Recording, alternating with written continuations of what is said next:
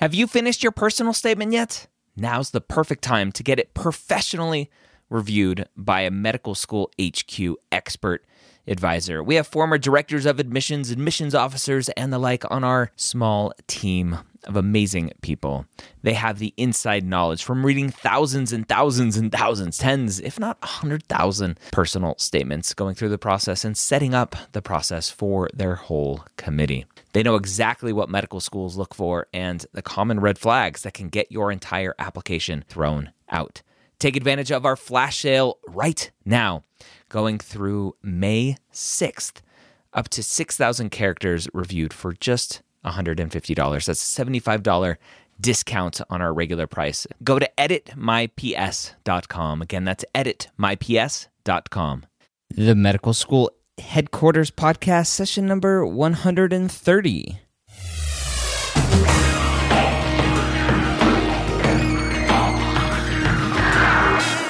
Hello and welcome to the Medical School Headquarters Podcast, where we believe that collaboration, not competition, is key to your pre-med success. I'm your host, Dr. Ryan Gray, and in this podcast, we share with you stories, encouragement, and information that you need to know to help you on your path to becoming a physician. You'd think after 130 episodes, I wouldn't butcher the beginning of a podcast, but I almost did there. I don't know if you caught that. Anyway, thank you for joining us today, or joining me today. There's no Allison today, so if you're listening for Allison, you can join us again another week, because she will not join us. But I do have an amazing guest, and I will tell you about him in a minute. But before that, I want to let you know, if you are interested in one-on-one tutoring for the MCAT, go check out Next Step Test Prep, where they offer awesome one-on-one tutoring. We've had Brian, their top MCAT guy, on the podcast before. You can go check out those episodes if you go to our back catalog. Just go check out nextsteptestprep.com and get some more information. If you do end up buying a package from them or some tutoring from them, mention that you heard about them from the Medical School Headquarters Podcast. That helps support us, and you get a discount, which is awesome. All right, this week I have a first for the Medical School Headquarters Podcast. I have a guest who is Canadian, and I know that we have some Canadian listeners, and hello to all of you up there. I got an email from Darby about a week or so ago, a little more, almost 2 weeks, and he was saying how he has 2 acceptances to medical school in Canada and wanted to thank the podcast for the help and support of him applying to medical school. He also applied to a U.S. medical schools, and we got into a bunch of great discussion about some of the differences, what he learned, the pre-med journey for a Canadian medical student, and some of those differences. So a ton of great information, and I hope even if you're not Canadian, you're not planning on applying to Canadian medical schools, what Darby has to share is a ton of great information. So continue listening, and let's get into it. Darby, welcome to the Medical School Headquarters Podcast. I want to ask you, when you first realized you wanted to be a physician, when was that? That's a really good question. And funny enough, actually, I probably have a little bit of a different, background than maybe a few of your listeners, but I know I do associate a little bit with some of them. Actually, growing up, I kind of thought back, elementary, junior high, even part of high school, that I'd be an engineer. I was really great. I love math, and I have that constant ambition and being able to build things. I'm a really hands-on person. And I didn't end up actually taking biology, what's group 20 or 30, we call it here in Canada, which is kind of like grade 11 or grade 12 biology, until grade 12. And so that was when I first got kind of the first hands-on experience with bio and the human body. And that's what kind of really sparked my drive for medicine.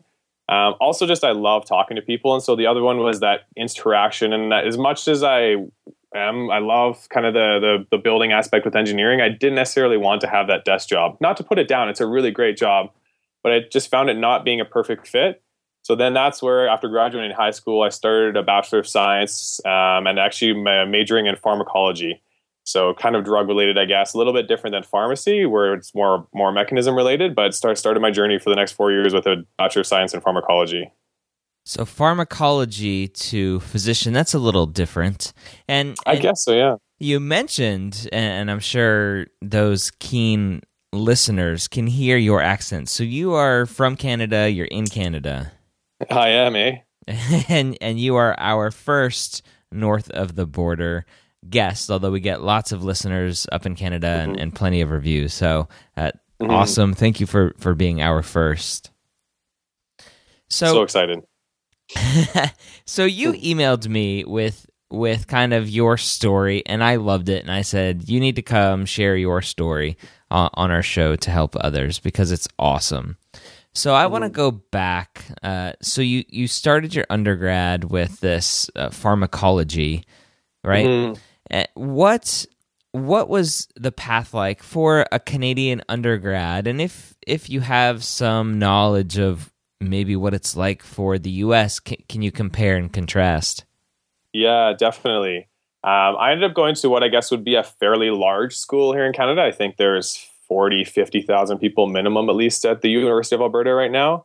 And my undergrad classes, and one of the biggest things I'm really looking forward to in medicine is that family aspect versus the kind of one against all aspect in undergrad, where there's, for 90% of the courses in science, it's all curved. And I've even had friends before where it's kind of one person's out to get another person giving false information. But undergrad, it's funny because up here in Canada, it seems that you don't really know what to do coming out of high school, which I'm sure is a very similar situation for all of your listeners. And so first year, about 90% of everyone you talk to is, oh, I'm going for medicine, which is awesome and I'm happy. And then second year drops off to maybe 60, and third year drops off to maybe 20, 30. And then fourth year, it's that 10% that are really holding on. And then of that, which is a giant difference from the States, I know, of that, maybe 5%, if you're lucky, of that 10% in fourth year actually get into medical school. Because here in Canada, I think we have around 10, if not less than 10 actual, there's a couple French and then the rest are English schools for Canadians. And so compared to your 140 plus schools in the States, it's definitely a giant difference. And especially when you're applying, you're at quite a disadvantage if you're applying out of province. So similar to a state and out of state, the fees are going to be very similar for in-province, out-of-province, but at the same time, for example, I'm in Alberta. If I'm applying to Saskatchewan, the med class there is about 80 students, and of that, I think about 5 to 10 seats maximum are for out-of-province students. And so you don't have a giant selection for whatever schools you are in province. So I definitely was lucky being in Alberta, having both the U of A and U of C in province. Okay, so University of Alberta, University of Calgary being those two. Exactly. Awesome. So that's interesting. So you went to a fairly large, what I would call a state school, public school for undergrad. Knowing how hard it is to get into medical school in Canada as a Canadian citizen, what is pre-med advising like there, or if there's anything? Great question. And it's funny, especially after this year, after listening to all your podcasts and taking the plunge and applying to the States. I love Canadian schools, but there, for lack of a better word, there is nothing. There is no pre-med advisor. There's no resources, really. Unless you have friends that are in medical school that can maybe help give you some advice, there isn't really any, and there's not even a pre-med program. And funny enough, I don't know if it's similar to the States, but it's kind of even looked down upon to call yourself pre-med. Sounds as if you're trying too hard, maybe. But the thing is that it's just the resources aren't nearly the same as in the States, and especially even for shadowing, it can be so hard to get hours shadowing in a hospital, or basically impossible in an OR. So even when I was applying to state schools from Canada, lots of them look at you have to have 100 to 400 hours shadowing, and just there was no chance where I maybe had 30 to 50 if I was lucky. It's a completely different mindset. So when you're applying to schools here, they still do look at your GPA, your MCAT, your extracurriculars, and then of those are kind of the qualifying for an interview. And then an interview can end up coming in anywhere from 25% up to 50% of the total after that. But it's definitely a lot different where resource-wise, I was definitely a lot in the blue. And especially for first, second, and even third year, medicine just seems like such almost an impossibility, even if anything, that, oh my goodness, you're a med student, did you win the lottery? Just about it. It's kind of crazy like that. When you look at the stats for states where it can be maybe 40 to 60% get in from there. So it's definitely a big difference. But I think one of the biggest things, and especially going through all 4 years and then having a 2 gap years as well here now, is the maturity difference. And so I think that was one thing that really shone through on my application. And looking back, if I could have told my old self, it would be everything will be okay. And I think the biggest piece of advice I could give anyone is just to focus. And so if you know this is something that you want to do, focus all of your efforts into that specific thing, instead of, not saying you can't have fun with friends or go exercise. Those are still really great activities, should include those. But instead of like, even when I was in my, I guess, first, second year, you're always thinking of backup. So whether it was pharmacy or master's or PhD, push those out of your mind. Tell yourself, no, those aren't an option. And I think that was what the biggest mindset change was from after my 4th year and the 2 gap years, was that I decided that if I didn't get in here, I mean, I'd applied to a number of the state schools, and I was even looking at Australia as well, University of Sydney or Queensland. And I was dedicated. If it wasn't now, then it would be February in Australia. And I think that was what really changed my mindset, and it's shown through on my application and interview. That's awesome. And that's something that I preach a lot, is don't have a backup, because having it, as you talked about your mindset, having that backup psychologically allows you to make some excuses a little bit easier and allows you to not push out of your comfort zone forward towards your goal, and allows you to kind of fall back onto something else. So that's awesome. Mm-hmm. So you're a little bit of a non-traditional student, having taken some gap years, and we'll get into why you took the gap years. But I want to go back to this kind of lack of not having a pre-med advisor. Obviously, a non-traditional student listening to this may be in the same boat. Pre-med students that are also at large universities or maybe some liberal arts schools might not have access to pre-med advisors. What did you do in that situation, knowing that the deck was stacked against you and not having the resources available? What did you do at that point to seek out information? Excellent question. One of the, I guess, main resources that I primarily use would have been the internet, although not the best. I would look at the schools that I was applying to. First of all, just the qualifications. Make sure that I have the prereqs. Look at what their maybe grade differences were or GPA differences for people that were getting in. Not that I would only try to get a 3.8 if that's what it was, but just to have kind of a general idea on what it might be. And also looking at, I guess, what the certain statistics are for what they account for. So how much is the MCAT worth? How much is the GPA worth? How much are extracurriculars worth? And look a little bit at the mindset behind each school too, because Calgary is very close. It's about a 3-hour drive, and I have some cousins that live there, but I haven't had the opportunity to actually go and visit campus necessarily very much and get a feel for the school. So a lot of that does come through looking online, looking at what their school's values are, and trying to go from there. A lot of it too as well that I eventually got was actually trying to reach out to current medical students, whether it's through friends of friends or just hanging around in that area and trying to maybe go to what would be so there is a medical admissions office, and they are able to kind of give you some basic information, or what they were great about is pointing you in the right direction. Even if they don't have a ton of resources at hand for someone you can speak to kind of with a one-on-one tutoring session or to give you some advice, they still do know where to find the resources for you to come to. So I definitely would advise, whether it's your pre-med office or the medical student admissions office, going there, even if they aren't able to help you, they're able to point you in the right direction or get you help with the right people that are able to do that. And it's funny because looking back, I almost laugh at myself how much I thought I knew, when in reality, it comes to you slowly. But in order to really jumpstart that process, it helps so much in any regard, whether it's applying for medical school, or if you're in medical school, I'm sure looking for residency or specialties, or in any job, whether it's business or engineering. Look for someone that is 2, 3, 4 steps ahead of where you are and ask them how they got there, or look for someone that you want to be and then ask them how they got to where they are, and they'll be able to help provide those steps for you, I think. Yeah, I love that comment, because with the academy and the office hours that we have with our academy, our membership site, we have members come and sit in office hours and just listen. And somebody asks a question, and as soon as that question is done being answered, they go, I had no idea about X, Y, or Z. I didn't even know I should ask that question, but now that it's asked, I have all of these other questions I need to follow up with. So asking those questions is phenomenal. Reaching out to schools, like you mentioned, is typically my number one go-to answer. If somebody has a question about a school, go and ask them. Don't ask me. Don't ask your peer. Go ask the school directly, because more than likely they're going to be willing to help you. So that's awesome. So I think a lot of it too. Oh, sorry. No, go ahead. I think a lot of it too is that how much initiative, how much you care will really put in that effort. Nothing worth anything comes easy. And so no, it's not going to be easy, and you'll have a big black cloud and unsure how to get anywhere. But you're right. As you start to take those first baby steps, more questions open up, more answers come through. And I think that's where really, if you have the drive and the initiative, go out there and ask those questions. Don't be afraid, and people will definitely answer. Yeah, that's awesome. As you were searching the interwebs for answers, are there Canadian specific sites that helped you on your search for any other Canadians that may be listening?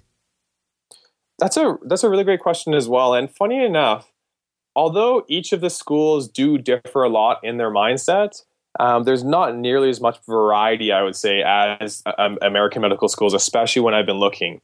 Where a lot of American medical schools, some are very niche, whether they're more for entrepreneurs or very tech-oriented, or possibly more socialist oriented, or more so into the homeless population. I know some schools, they would have certain programs or groups where you could do like kind of free volunteering groups with the homeless, etc.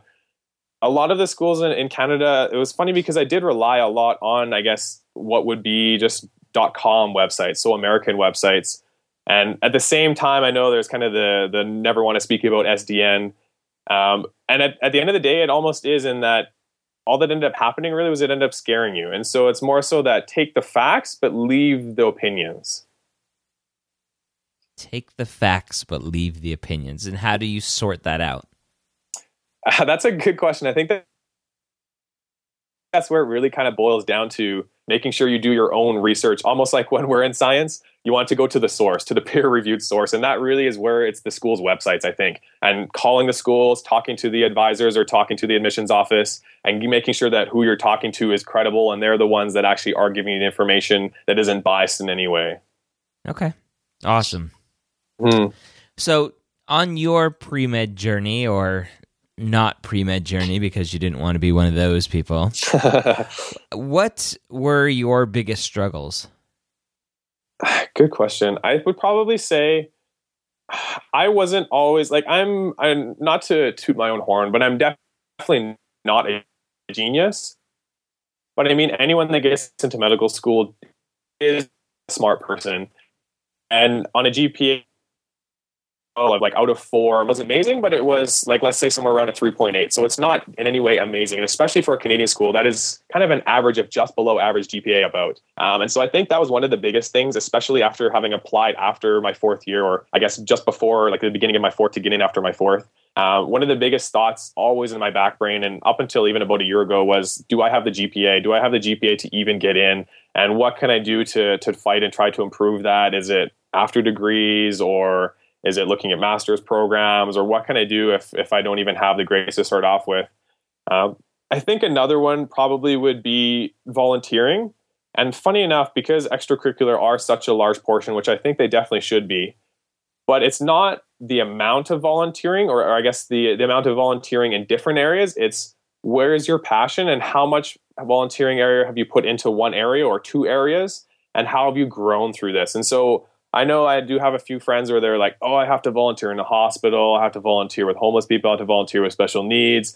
I have to volunteer with different minorities. And they're trying to get their hands wet in all different areas, but they haven't been able to take that step up and show that passion and really take that leadership position, which I think is so integral as a physician and is so integral as a medical student or a pre-med student. And for me personally, one of the 2 biggest areas that I ended up volunteering in or working on extracurricular were with Special Olympics. So with special needs individuals with mental disabilities, and as well with the homeless population. There's a really great event here in Edmonton called Homeless Connect, and it runs twice a year. And there's a number of free services, whether it's for haircutting, dental, foot care, housing. And it's kind of a one-stop shop for a bunch of free services where homeless individuals can come in. And so I ended up working my way up to be a team lead within the organization. And over the past 7 years, having volunteered with them. And so I think the commitment shows more than anything. Whereas when I first started in year 1 and year 2 in undergrad, the biggest things I always thought I had to volunteer in a hospital.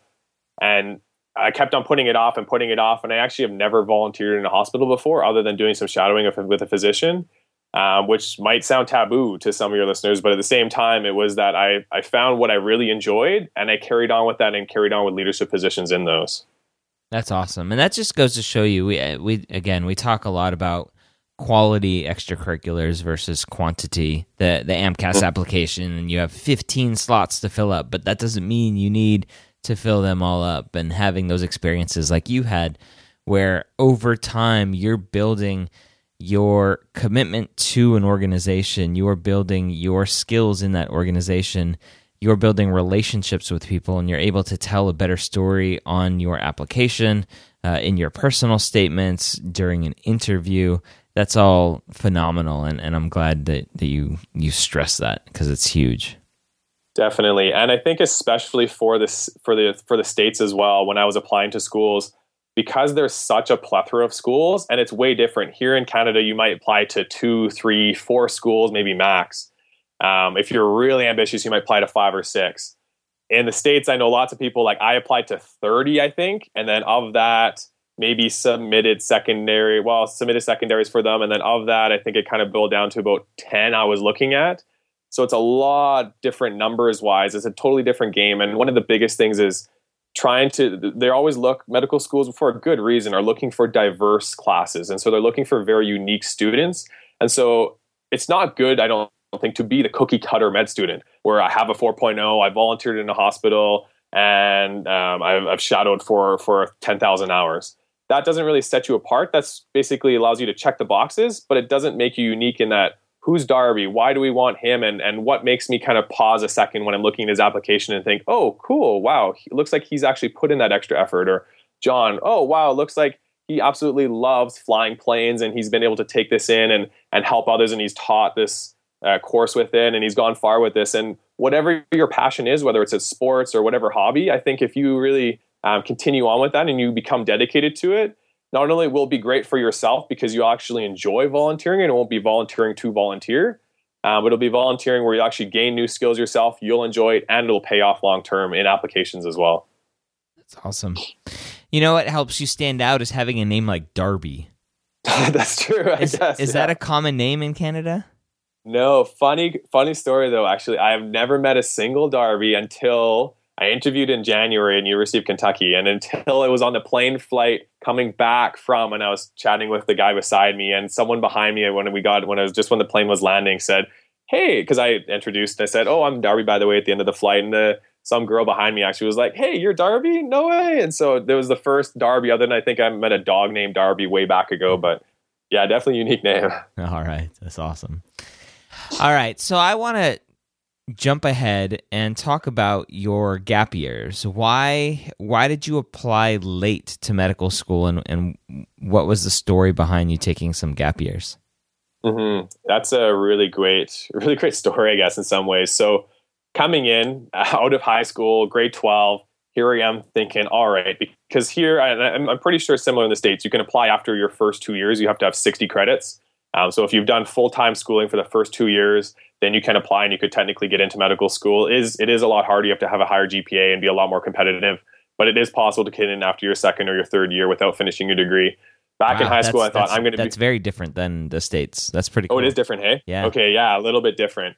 And so back in high school, my juvenile Darby, I'm thinking, oh, I'm going to apply after 2 years. It'll be great. I'll get in. I'll be such a young physician. I'll be able to get my life started. And at the end of the day, I'm actually really happy. And these last 2 gap years have been just absolutely amazing in my maturity and who I am now and the reasons why I'm going into medicine. And so going throughout university, that was kind of my plan starting off, but I didn't end up taking my MCAT until after my second year, and then rewrote it actually after my third year again. And then I applied after, like at the beginning of my fourth year, similar to you guys, I guess you apply kind of in the summer before to get in. Mm-hmm. Except Canadian schools are similar to Ivy League, where you don't find out until I literally just found out about Calgary 3 weeks ago or so, and U of A was about a week or two ago. And so you don't find out until quite a bit later into May. And so I had applied originally at the beginning of my fourth to get in after my fourth year, when I would have been graduating with a Bachelor of Science. and I got an interview, and then I got waitlisted. And so it was at that point in my life when you were talking before about what scared me, and it was looking at my application. I thought my references were the best. I didn't think I could. How could I improve my GPA anymore? I already have 4 years behind me. Would an extra year or two really make a difference in it when you're diluting your whole GPA throughout those 4 years? I thought my extracurriculars were the best they could be, and it was kind of, what am I going to do now? I'd always associated myself with wanting to become a physician. For reasons, I guess, I love the science, I love the human body, I'm passionate about it. But I'm not going to lie in that maybe half of it was for my own ideas, and half of it could have been, I guess, for my parents or for society. Just everyone said it's a really great career, and I think it was at that point where I wasn't ready to take the next step. And when I talk about being passionate and going that extra mile, I wasn't at that point yet, I don't think, after my undergrad. And so at that point, just because I was afraid, what am I going to do? I'd actually applied to business as an after degree. You can do a 2-year and get your full Bachelor of Commerce as a 2-year after degree. The same as if you did a 4 years, just since you have 1 degree already, a Bachelor of Science. And so I started that Bachelor of Commerce. I did from September to December. And then I started a co-op program. And so that's where you end up going out in the field. And so I started at a company called Melcor. It's a real estate property development company. Awesome company. But I had the typical Monday to Friday, 8:30 to 4:30, 2 computer screen, great office, great job. But that's where I think I really found that it wasn't me. And so I'm the individual where I love having that constant ambition. I love having that drive. I love learning. And I just can't really sit still in an area. I'll always, once I get to a point, I need to always keep on learning and finding new skills or being able to help in new ways. And that was one of the biggest things I think in the business world was I'm always staring behind someone else, and you have to put in that time to get to where you are. But not just that, I think it was that was really where I found where I thought I could do business, or I thought there were other options for me. And I'd always been trying to convince myself almost over the last 1.5 years, why not to go into medicine. And it really turned out to be, if I look deep down in my heart, that every reason why not to go into medicine, I was trying to convince myself, really was a reason why. I love the challenge. I love talking to people. I love the science. I love how I love how it's like an actual long path to get in. I love the education. For some people, when you tell them you're going to med school and it's going to be another 4 to 10 years with specialty, they look at you and think you're crazy. For me, I am so excited to go back to school in September. And I think that's really where it started to turn around. As also in the last 2 years, so I started the business after degree. I worked in kind of the corporate world for about a year, just over a year. I had 2 of my own companies as well, a tech startup and an entrepreneurial consulting company. And I think that's where really the business side, and I think that's where it really started to become unique in my med application, was I started to become kind of a business guy. And that made me stand out. And over the last 2 years, because of that, not only I think will I have the skills or entrepreneurial skills, but also just being able to relate to patients where they have been. I've been in the 9 to 5. I know what it's like. And I think the biggest thing was just really sitting down and looking at myself. Where do I want to be in 20 or 30 years? And I didn't want to have those regrets. And I think that's where it really got serious, in that I was ready to go to Australia. And although it would be about 90,000 a year, or to the States where it would be about 100,000 American, which is 120 Canadian at least per year with our dollar, that I didn't want it to be $300,000 or $400,000 to be the reason now why I didn't become a physician 20 or 30 years down the road. Whereas before, in my undergrad, that used to scare me, and it was a reason why not to go abroad. Whereas now it didn't even scare me, really. I was like, I'm ready. I'm going to try for here. I'm going to try for Canada because it will save me $300,000-400,000. But at the end of the day, I was ready to spend that because it really became that I knew I wouldn't be happy if I wasn't in that field. And also I think I became to realize that I'm a science nerd, and I love the human body and I love science. And I found myself really missing that and craving the interaction with people too. And so funny enough, as I was mentioning before as well earlier when we were off the air, that I'm actually working at Apple now as well. And so I ended up transferring from the corporate world to Apple. Just I'm a lot more of a people person. And so being able to actually interact with people over this next 8 months, I really started to have almost not an epiphany, but a big life change in that even if I get in, let's say, this was thinking back in just last December or January, even if I get in September, do I really want to kind of put in my time in for this next 8 months and, for lack of a better word, end up hating my life, kind of coming in and going out almost like a zombie because it wasn't me. Instead, let's find a job. I can talk to people. I can my life and start doing things because I want to do them, and because it's who I am instead of just what I think people should expect of me or what medicine I think the criteria should be, and instead being a unique Darby, I guess. Yeah, that's awesome. Mm-hmm. So you're my second Apple or ex-Apple employee. So No way. First Canadian, second Apple employee. That's awesome. There you go. So you talked about applying to Canadian medical schools and applying to state schools. And I get emails a lot from Canadian pre-meds asking that question. What are my chances? Do American medical schools, US medical schools allow Canadians to apply? Are we considered international students? And what was your experience in hunting down US schools that are Canadian friendly? Yeah, great question. So I can't think of what the resource is now. You might be able to help me out. Through AMCAS, it was where you maybe paid, I think, $20 or $40, and then you got access to the AMSAR. Oh my goodness, that was my lifeline. And maybe coming from business, I went all out. I created a giant Excel spreadsheet, and I literally went through with so I just opened up the criteria to Canadian schools. And then from there, I added in all the ones that at least would be reasonable. So not that there's anything wrong with Harvard or Stanford, amazing schools, but with my experience with my GPA, not a chance. So I didn't apply to those. I looked at ones where the average was anywhere from like a 3.9 or lower, kind of somewhere in around there.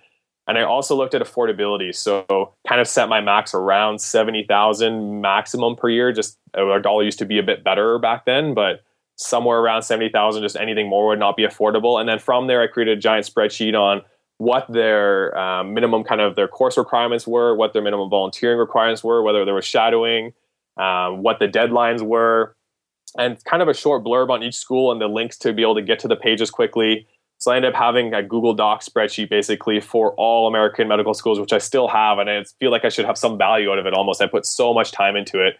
And I think one of the biggest things, especially as a Canadian applying to American medical schools, I came upon your podcast probably somewhere around May, somewhere around there. So after kind of listening to 5 episodes per day and just absolutely cramming it in, all the amazing knowledge, one of the biggest things I think is to apply early. And that was where I put myself at a disadvantage because by the time I'd submitted AMCAS, I think it was late June, early July. And then by the time it was verified, it wasn't until early August, somewhere around there. And so when I actually got an acceptance letter or an interview letter invitation for the University of Kentucky, it wasn't until maybe middle August, somewhere in there, by the time you completed the secondaries. And so that was where it put me at a disadvantage. So I didn't actually end up having the interview until February. And I just checked every day and tried to bump the interview up until I got into January.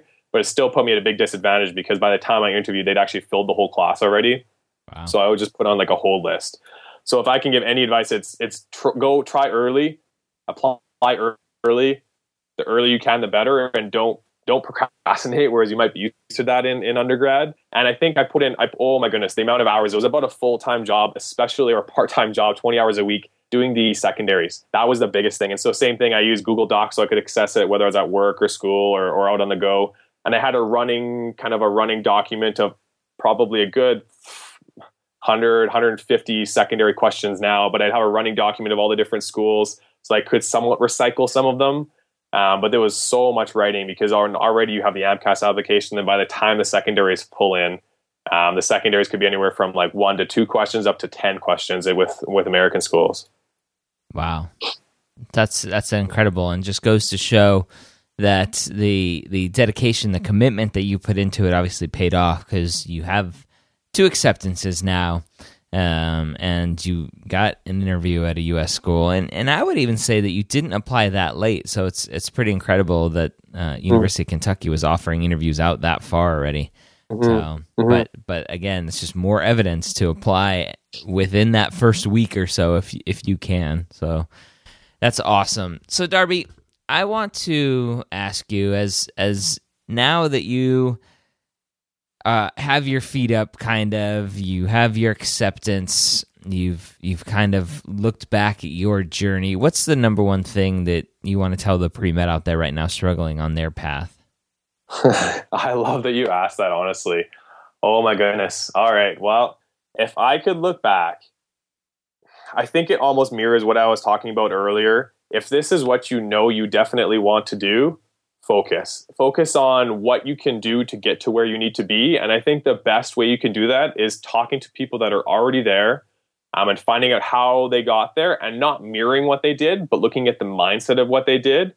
And because resources are the biggest thing, whether it's you're going through those sleepless nights of studying for midterms or working on projects, especially over the 4-year journey. I mean, school really is delayed gratification. And if you can put in that time over those 4 years and somehow stay focused, that you know what the ultimate goal is, that's what I think will really get you through.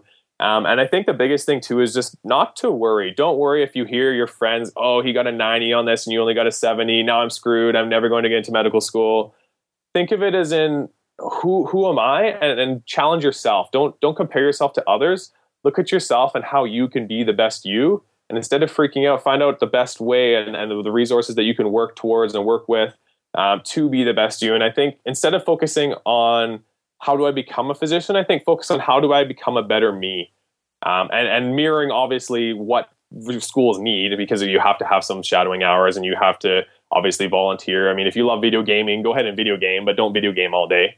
You still look at what can I do so that at the end of the day, I mean, obviously the goal is medicine, but at the end of the day, what can I do so that even if I didn't get into medicine, I still can be the best me? Not with a backup plan, but what can I do so that I can be a true Darby at the end of the day, and what really makes me happy?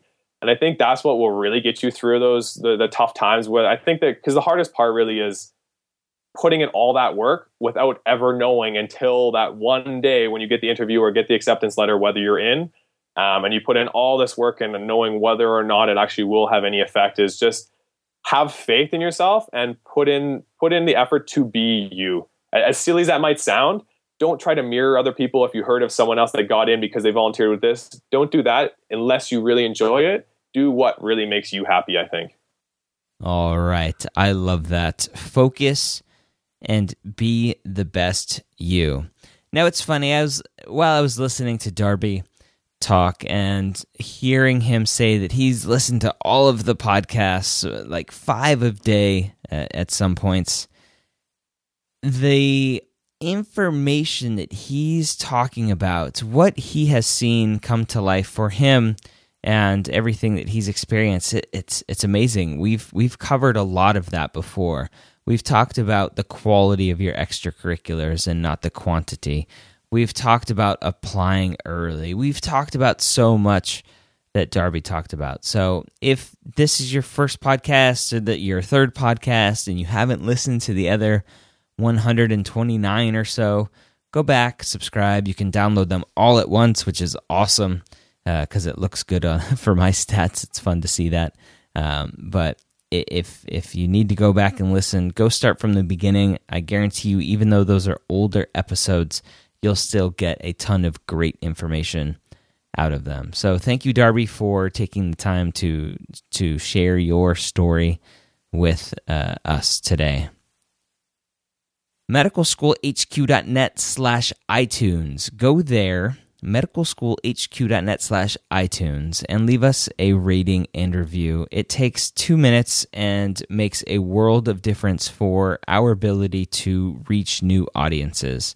And we got 3 new reviews in over the last week, and it's amazing what people say as far as how long it took them to leave a review. So if you've been delaying, that's okay. Just the best time to do it, if you didn't do it yesterday, is to do it today. So medicalschoolhq.net/iTunes. We had International Anatomy Freak write a review that says beyond awesome. We had J0 Rents say all the guidance you will need. And we had Ryan CT say, I am now my own pre-med advisor, which is awesome. Says all the resources advertised by this podcast are truly all the information you need to succeed as a pre-med. And here's one. He says, been listening for a long time, Ryan. Sorry it took so long to finally leave a review. That's okay. You left one, so that's all that matters. So if you have been listening for a while and you haven't left one, medicalschoolhq.net/iTunes. All right. Again, I want you to go check out nextsteptestprep.com for great one-on-one MCAT tutoring. Even if you've taken a Kaplan course or a Princeton Review course, The one-on-one tutoring that you can gain from Next Step Test Prep can take your MCAT game to the next level. Mention that you heard about them through the Medical School Headquarters podcast. Also, go check out Premed Life magazine at premedlife.com. An amazing complement to the podcast. You can get a print edition subscription or digital subscription to Premed Life magazine. Again, premedlife.com. That's it for today. I hope it was a great episode. I hope you learned a ton of great information. And as always, I hope you join us next time here at the Medical School Headquarters.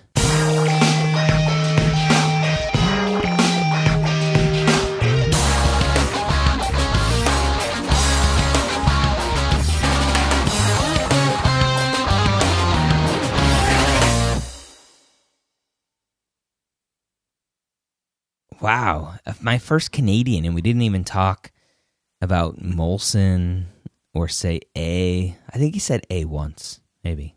I don't know. Anyway, have a good night or day, whatever time it is. Have a good one.